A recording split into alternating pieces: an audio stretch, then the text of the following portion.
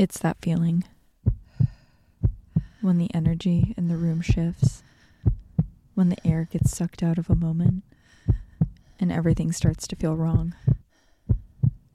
It's the instinct between fight or flight. When your brain is trying to make sense of what it's seeing, it's when your heart starts pounding. Welcome to Heart Starts Pounding, a podcast of terrifying tales. I'm your host, Kaylin Moore. First and foremost, I just wanted to update you all that the podcast has had a really good past few weeks. We were charting in the top 200 podcasts in the true crime category on Apple Podcasts, with a peak at 75. When you rate, review, or follow the podcast, it actually gives it an extra boost on the charts. So thank you to everyone who has done so. Okay, no more smiling. Time to get scared. In 2009, a movie called Orphan came out. The movie is about a couple that adopts a young girl from Russia who is not who she says she is, and puts the family through hell. The movie, though it received mixed reviews, became sort of a cultural touchstone that even inspired a sequel 13 years later. Clearly, it had been on some people's minds for that long.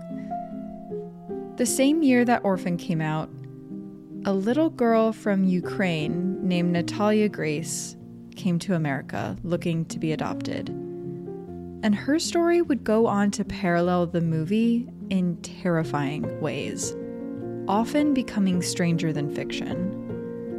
Today, we're going to deep dive into that story. The story of a little girl whose adopted family claimed she was an adult woman conning them. And we're going to pull back the curtain a little bit on that family. A family that would go on to abandon her. To help me tell this story, I've recruited Jeff Topolski. Jeff was a writer on Brooklyn Nine-Nine, and he has an aversion to demonic children, he told me. So I thought he'd be the perfect audience. Welcome to the podcast, Jeff. Thank you for having me. I wanted to start because I texted you, or I sent you an email, and I asked what you were afraid of. And one of the things you said you were afraid of was demonic little girls. That's top of the list. What is that like rooted in? I think it comes from when I saw the movie The Grudge. Yeah. Were you like really young when you saw it? I wasn't that. I think I was actually probably in like junior high or something, or maybe early high school. But I just remember seeing that movie, and there were so many. The little girl was so scary, and the way that she moved was so scary. Yeah. And the hair was so scary. And we're like, okay, well, this is done now. We saw the movie, and I was like, I'm not ready to go to. I can't go to sleep. And so I went to my friend's house, and we watched Aladdin because I like needed something to like put me in a better space. No, that's so real, like having to watch stuff to decompress after like watching something really scary. I actually would use Brooklyn Nine-Nine, honestly, to like decompress with stuff after I'd watch like really scary things. Oh gosh, that's good. Yeah, and sometimes I don't know, it's like you're just kind of trying to trick your brain into not thinking about it, but I don't know, my brain always goes back to if I'm like laying, I'm like, okay, I watched another thing, I feel like okay, and then I'll go lay in bed, and then my mind will always just be like, remember how scary that girl from The Grudge was? Like, remember how she like crawled down the stairs? You know, I just can't not. Yeah. Yeah. It really sticks with you. And actually that is kind of a good segue into what I'm going to tell you about today, because it's sort of based on a movie. It's sort of been in all of our brains for a very long time. Mm-hmm. But do you remember a few years ago when it came out that a family had adopted a little girl, and she was maybe an adult woman pretending to be a small orphan child, and that she was maybe trying to murder the family? Now, this was the movie The Orphan, right? That they made this movie. Yeah, so that movie came out in 2009, but it was 2019 that the articles came out about that this family had done it. Yeah. And see, I didn't see... so it was after the movie. Okay, and I didn't even see The Orphan because too scary. I saw that little girl on the poster, and I said, I'm not a pass. That's a pass for me. What I'm going to read to you today is like the whole story of that little orphan girl, because I think the more I read about it, the more the headlines really want you to believe that like this is the movie come to life. This is like that terrifying movie we all watched. Like it really did happen. But the more you like peel away the layers of the story, the more like nuanced it actually becomes. And there's a lot of stuff happening in the story. And so, yeah, we're going to kind of break it down today and we're going to talk through it. Okay. And so, okay, I'm going to start reading you kind of like the beginning of it. I'm ready. In 2010, Michael and Christine Barnett welcomed home their new daughter. No, they weren't leaving the hospital with a blanket-wrapped baby, but rather walking out of an adoption agency carrying Natalia Grace, a 6-year-old girl from Ukraine. That day was hectic for Michael and Christine. Just 24 hours earlier, they didn't even know Natalia existed. And yet, here they were, signing paperwork to be her legal guardians, her mom and dad. This was what the adoption agency called an emergency adoption. Natalia was surrendered by her previous family for unknown reasons, and she needed somewhere to go, fast. The Barnetts, who were already on the list for a child at the agency, had only 24 hours to decide if they could take Natalia. And they agreed. But that day, as they went to pick up their daughter, the Barnetts started to realize why exactly Natalia needed to be adopted so quickly. She had a form of dwarfism that would keep her around 3 feet tall her entire life, and she had scoliosis so bad that she could hardly walk. She'd need to be carried around most places. The Barnetts claimed that the extent of Natalia's disability was not disclosed by the agency, and in a way, this was not what they thought they signed up for. Despite all of this, they left the agency with her that day and brought Natalia back to their family, which consisted of 3 other sons.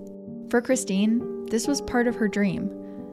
She always wanted another child, but her first 3 pregnancies were really complicated. She couldn't risk another one. And now, here she was with the final piece of her family in place. But the nuclear, idyllic image Christine had pictured for her family would soon take a dark turn. One day, shortly after the adoption, the Barnetts took a family trip to the beach. Natalia was begging Christine to pick her up and carry her into the water. The boys had all jumped into the ocean and Natalia was eager to join them. Christine told Natalia to wait a moment when, out of nowhere, Natalia stood up and ran into the ocean. Christine had barely seen Natalia walk, and here she was, bolting towards the sea.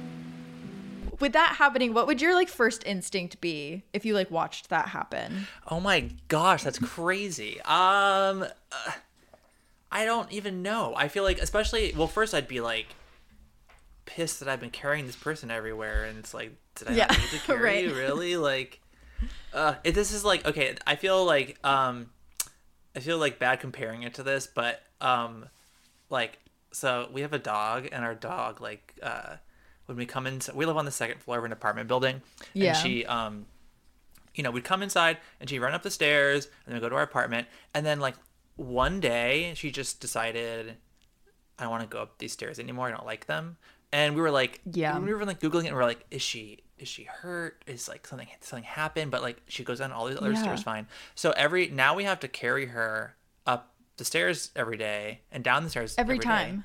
Yeah, and we're like, but she did it for like over a year. She's been going up and down the stairs fine. So it's a little like, I know you can go down the stairs. I don't know. Yeah, it's very weird. But that only ties in the matter of every time I carry her, I'm like, I know I don't have to be carrying you. I know you're able to do this. And I feel like that's probably what.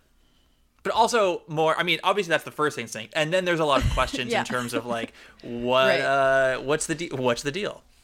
I know. But as a parent too, after watching that, being like, well, I watched you run. Like, do I really have to carry you everywhere? It's the same thought. Yeah, exactly. Like, hey, you know that time when you ran into the ocean? maybe you can just do that more often around the house. Christine started noticing some other strange things about Natalia after this. For one, she had a very advanced vocabulary for a 6-year-old. Okay, maybe that's not something to worry about, but you would think that if her English vocabulary was large, maybe her Ukrainian vocabulary was large as well. That wasn't the case. The Barnetts brought over their Ukrainian-speaking friend one night to talk to Natalia, but Natalia couldn't speak with her.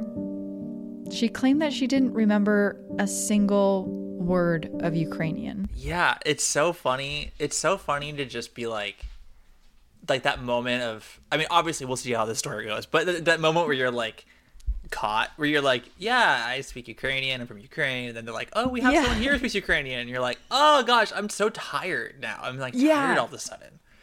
Yeah, right, exactly. Like, oh, it's so late and I'm only 6. I guess I have to go to bed. But yeah, like that's got to be terrifying. Like if you're the fraudster, whatever, like trying to prove yourself, like that's very stressful. But also like it feels like the beats of a horror movie of like the parents, like one thing after the other being like the red flag. And like, this is really shocking to them. And I feel like there's got to be so many questions for the adoption agency. And obviously we know that, you know, as you mentioned, they like withheld a lot of information in the beginning, but then how long was she at the adoption place before?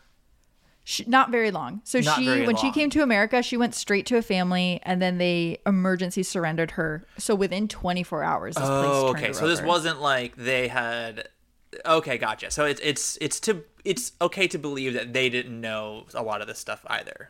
Natalia also had a limited interest in other children. She just didn't care for children's toys, and she tended to gravitate towards kids much older than her. Christine ran a daycare at this time, and she reported that Natalia told her, "These kids are exhausting. How do you do it?" That seemed very strange for a kid to say, Christine thought. That's something your like middle-aged friend says, you know, you're like, yeah, exactly. Kids, right? Is basically what she's saying as a 6-year-old girl. One night, Christine was bathing Natalia after Natalia had a minor but necessary surgery when she called her husband in. Natalia's body had signs of puberty that a 6-year-old should not have. Christine started thinking about some of the strange stains she had seen on Natalia's clothing. Was Natalia getting her period and hiding it from her? The adoption agency had already lied to the Barnetts about the extent of Natalia's disability. Did they also lie about her age? They sought a medical opinion. One way you can tell someone's age is by looking at their bones. The doctor that ordered a bone density test for Natalia said the results showed that she was at least 14, if not older. I'm going to pull up a picture on my phone. Okay. Of what she looked like at this time, because I want you to see. Okay. So yeah, describe what you're seeing and feeling looking at this photo. I feel like I could see how you would like see her and think maybe she's 6, but I also like it, but also I don't know, it's one of those things where it's like sometimes when I'm looking I'm like, yeah, I could see how parents would be like, yeah, she's 6, like she's 6, but also I could see this definitely being a 14-year-old or older person. There is something about her face. It's hard to see her body. I'm sending you another one where you can see her body a little bit more. But when you see her body, you're like, this is a 6-year-old but she's tiny anyways. Yeah, right. So it's like, there is something about her. She does have like a beautiful smile that feels like you could take her smile off her face and put it on a woman and it would fit still. Like it doesn't look like a 6-year-old smile. Yeah. Yeah, it's so interesting. Yeah, this other picture, it definitely is like very specifically the body of like a 6-year-old. And yeah. But still like, yeah, it's like that kind of confusing middle space with it. It's like the face is like, you're like, yeah, I think you could place that as like a 6-year-old face. But also if I saw this person in like middle school, I'd be like, yeah, she's just one of the middle school kids. Okay, so Natalia is maybe not the age that people are saying she is, But it still seems like she's a minor, and a disabled one at that. So she needed the Barnetts. But then, her behavior started to turn menacing. It's unclear if this came from the family right before the Barnetts, the ones that had to emergency surrender Natalia, but it did come out that Natalia was returned from a family for injuring one of their sons intentionally. And Christine said the violent behavior didn't stop when she was adopted by the Barnetts. The following reports of Natalia's behavior come from an interview Christine and Michael did with the Daily Mail. The parents said they would wake up in the middle of the night to Natalia standing over their beds saying she was just waiting for the right time. That's what she would say? She would say that she was waiting for the right time. What are you doing? And she'd say, waiting for the right time? That's the creepiest thing you could possibly say. Or maybe she means the morning. I'm waiting for the sun to come up and then we can all start our day together as a wonderful family. But around this time, the Barnett said she was also hiding knives around the house. She would jump out of cars. She smeared blood on mirrors. She would draw violent pictures of the family, claiming she was going to kill the sons and wrap their bodies up in rugs to be put in the backyard. There was a spiteful darkness to Natalia. Part of me is like, so I used to work in my hometown. We have like this little nature center that did camps over the summer. And I always worked with the 2 to 5 year olds, like the preschool kids. And some of them, like the most fucked up things I've ever heard people say came from those kids. Like there is like a weird, like they know the things that you're not supposed to say. Like they would say swear words and stuff because they learn those from adults and they know they're not supposed to say it. But so they would like learn fucked up things like that. Like, oh, I'm going to kill you. Yeah. But not really know that you can't just like say that in society. But it is very advanced to go beyond I'm going to kill you and I'm going to kill you and then wrap your body in a rug. It's like you have a lot of knowledge of how you've thought it through enough to know like after I kill this person, like then what? You know, you've thought you've had some thought about this. So I'll have to dispose of their body, but bodies leak, so I'll have to wrap it in something. Yeah, a rug. Okay, yeah. Christine told the Daily Mail that Natalia tried to push her into an electrical fence once. And then there was the infamous poisoning attempt. One morning, Christine had made herself a cup of coffee and left it on the kitchen table while she attended to something. When she came back, Natalia was pouring lemon pledge into the coffee. When Christine asked Natalia what she was doing, she said in a matter-of-fact way, void of any emotion, "I'm trying to poison you." That broke something in Christine. She knew she had to do something about Natalia, so she brought her to a mental health professional who only seemed to confirm what Christine feared. Natalia seemed to be suffering from mental health issues that were more common in adults. So now, the Barnetts are thinking that they have a severely disturbed adult woman on their hands. Christine started telling Natalia to tell people she was 22 years old, but looked young for her age. They took her to a judge, and they had her birth date changed from September 4th, 2003 to September 4th, 1989, legally making her 22 years old. More after the break.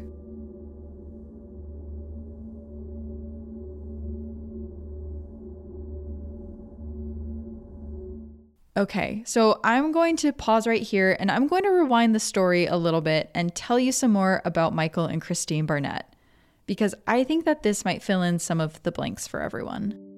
So Christine and Michael met in their early 20s when a friend set them up. Christine was actually about to become engaged to another man that she was dating when her friend suggested that she meet a friend of hers named Michael. This was actually kind of upsetting to Christine. Didn't her friend respect the fact that she was an almost engaged woman? When she first met Michael, she was really cold to him. But Michael had an idea for a screenplay he wanted to write. Apparently, Michael talked to Christine all night about this screenplay idea he had, and she was so impressed with his passion.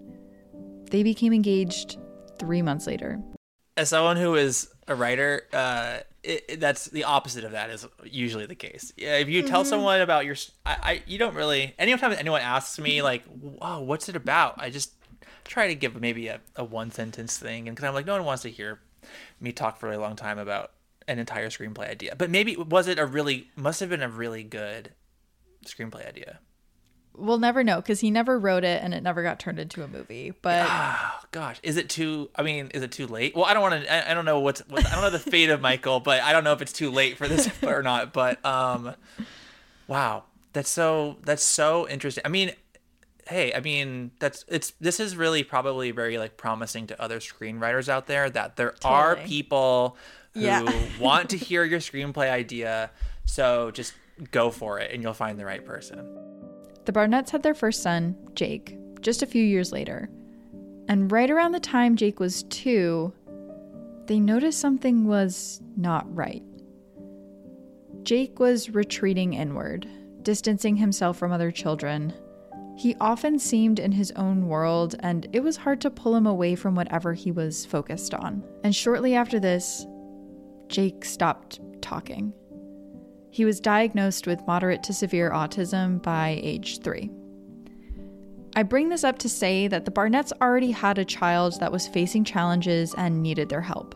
But the Barnetts seemed to take an incredibly different approach towards Jake. See, Jake would go on to become a math and physics prodigy. They soon realized that when Jake was hyperfixated on an object and not engaging with other children, it was because he was learning to do math equations in his head by observing the world around him. The Barnetts pulled him out of his special needs classes and put him in college-level math courses as an 8-year-old. He was accepted into college by age 10, and 60 Minutes did a profile on Jake when he was just 10 years old, claiming that he had an IQ higher than Einstein's. In that interview, one thing Christine said she loved about Jake was his advanced vocabulary, which I think is so ironic because that was the exact thing about Natalia, that she was like, something's wrong. She like, her vocabulary is too advanced. I also wonder, knowing that, if there's an element of it that's like okay, with Jake we just needed to find the thing. We just needed to like figure out how to nurture this and like direct it. And so I wonder if when like very crazy things were happening with Natalia, if like that's why maybe their reaction at first was like, okay, like we just need to figure out how to work with this, like this is a thing we can deal with, like maybe that's a little bit why to them it wasn't as much of a like sound the alarm thing. Christine wrote a book about her experience with Jake called The Spark, which was meant to showcase her involvement in Jake's genius. In it, she writes about how desperate she was for children before Jake was born. Here's a passage from that book. Even as a little girl, it was clear to me and to everyone around me that children were likely to hold a special place in my future. My family had always called me the Pied Piper because wherever I went, there was sure to be a trail of little ones on my heels, waiting for an adventure to begin. Did you not read Pied Piper? Like, that's not what the story's about. I read the first half of Pied Piper and I decided it was me and I didn't need to read any more. Right. Yeah. Yeah, he was just so good with kids. Like, he just played his little flute and the kids followed him around, and that just felt like me, so I put the book down. What else could there be? The Spark was supposed to be an inspiration to mothers everywhere. If you're told your child will have limitations, won't ever speak again, never stop fighting. Never give up on your child. The book came out in 2013. That same year, Christine would rent an apartment in Indiana, leave Natalia in it by herself with just a few cans of food, and move the rest of her family to Canada to pursue Jake's education. The Barnetts said they would pay Natalia's rent for a year, but no other living expenses. Natalia was evicted in early 2014, less than a year later. Michael and Christine were arrested for neglect of a dependent. But because Natalia was legally an adult, they could not be charged with abandonment. They both pleaded not guilty, but later on, Michael would confess to his lawyer that when they left Natalia alone in the apartment, he believed she was a child. Michael. Yeah. Michael. I know. Speak up, dude. Get a spine. Look, Michael's a writer. He's not someone who is Right. is used to speaking up and voicing his opinions. So true. So. He's always head down, just working on his screenplay. He's always head down working on his next screenplay. But things did not end up all bad for Natalia Grace. After her eviction, she somehow found her way into another apartment when one day a kind woman with a southern accent approached her and asked how old she was. "I'm 22, Natalia said, but the woman didn't believe her. She told Natalia that she had a few adopted children and that Natalia was invited to come over whenever she wanted. One day, Natalia went to visit and never left, finally with a family who understood her. Cynthia and Antoine Mans, the couple that adopted Natalia, say they have never had an issue with her. This story had a resurgence in 2019 after the Barnetts were charged with neglect, and Natalia Grace was invited on Dr. Phil with her new family. Cynthia had a hunch as to why Christine abandoned Natalia. She said, "Natalia needs surgeries, and I think that because they have Jacob and they wanted to do the college, Christine's aim was to get rid of her. Because with her having surgeries, they weren't going to be able to do everything they wanted to do, because surgery was going to hold Natalia down. Christine felt like it was a burden." When the couple adopted Natalia, they actually got a call from Christine telling them to take her to a psychiatric facility and get her evaluated because she's crazy and to not believe anything she has to say. Christine has remained firm in her conviction that Natalia Grace was a psychopath parading as a child, trying to murder her family. What do you think? Was she a murderous adult? Or was she a victim of like a crazy family? I don't know what to think. Oh my gosh. So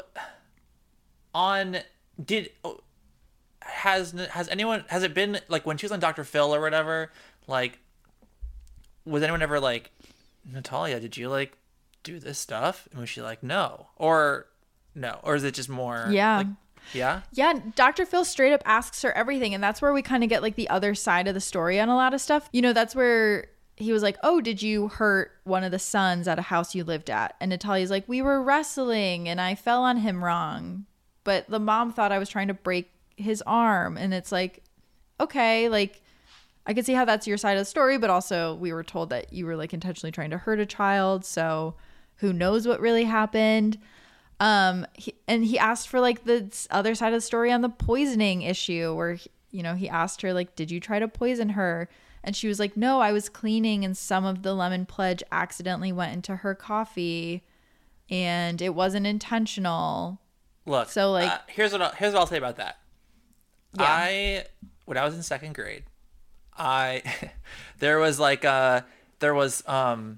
were at recess and there was like a bottle, it was like a Fresca bottle, on the other side of the fence.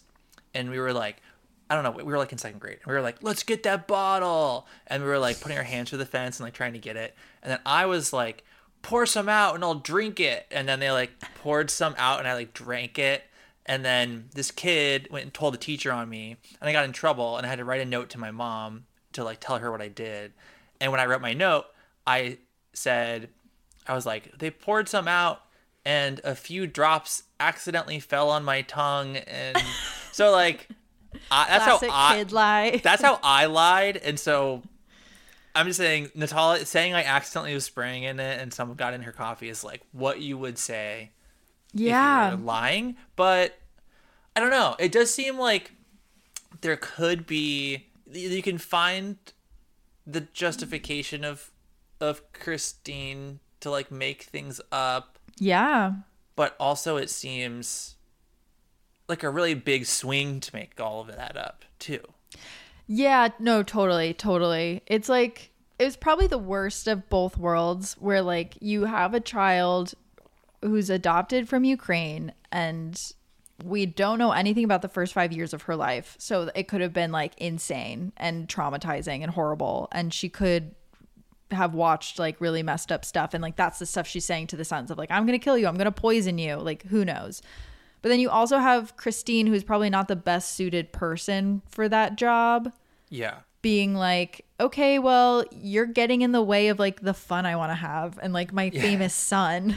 Yeah. So this is not working for me. That's so, yeah. What do you think? What do you think she's a murderous person? Do you think? No, but I feel like she probably did threaten to kill the family. But it's also, like I said, when I worked with the like 5-year-olds, like they would also threaten to kill each other. Like it was kids would say they had guns. Like, you know, I don't know. Maybe it was like a particularly bad group of kids. But like, I remember one kid who I babysat until he was like 14. And I watched him grow up to be a very normal kid. But I remember when he was at that camp, he told me he was going to kill himself because he had just like heard it somewhere. Yeah. And like, you know, so yeah, I don't know. Like I wouldn't doubt that she said messed up stuff to them. But I don't know how much you actually mean it when you're a child. But then if they're thinking she's an adult and I don't know. It's also tough because it's like if she is actually an adult and saying that stuff, but it still is like, well, she could be this born in 1989, a great year, or be that old now. But it's a question of like, since there's no clarity on what happened before this, like, there's no idea where she's at, like, developmentally. Like, there's no, like, totally. She could be older, but never grew up in a weird situation where she still basically has like the mind of a kid, you know, like it's totally. So it's definitely it's a bit unclear.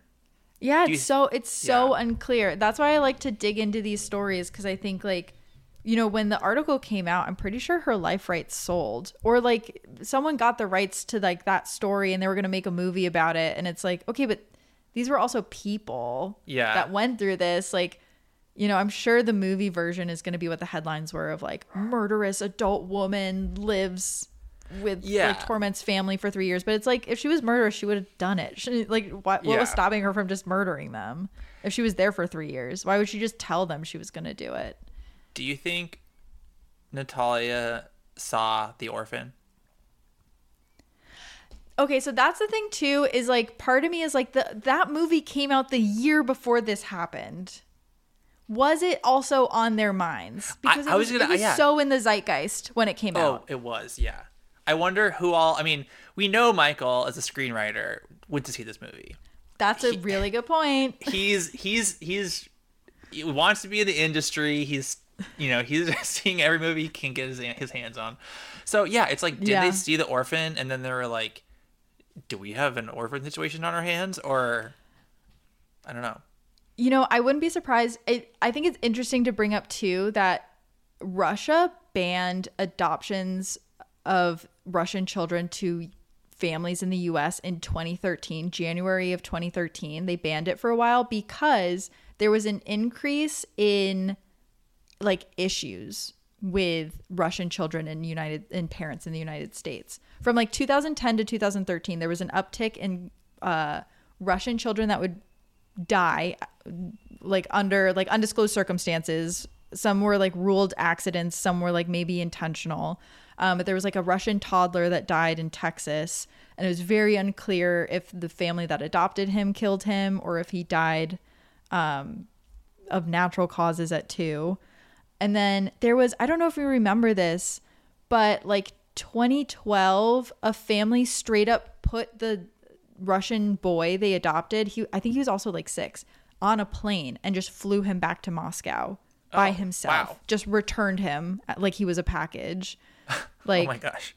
Yeah, it was crazy. And so eventually Russia nixed it. But again, I don't know if it's the movies in our brains and we're thinking about it, or if like, I don't know.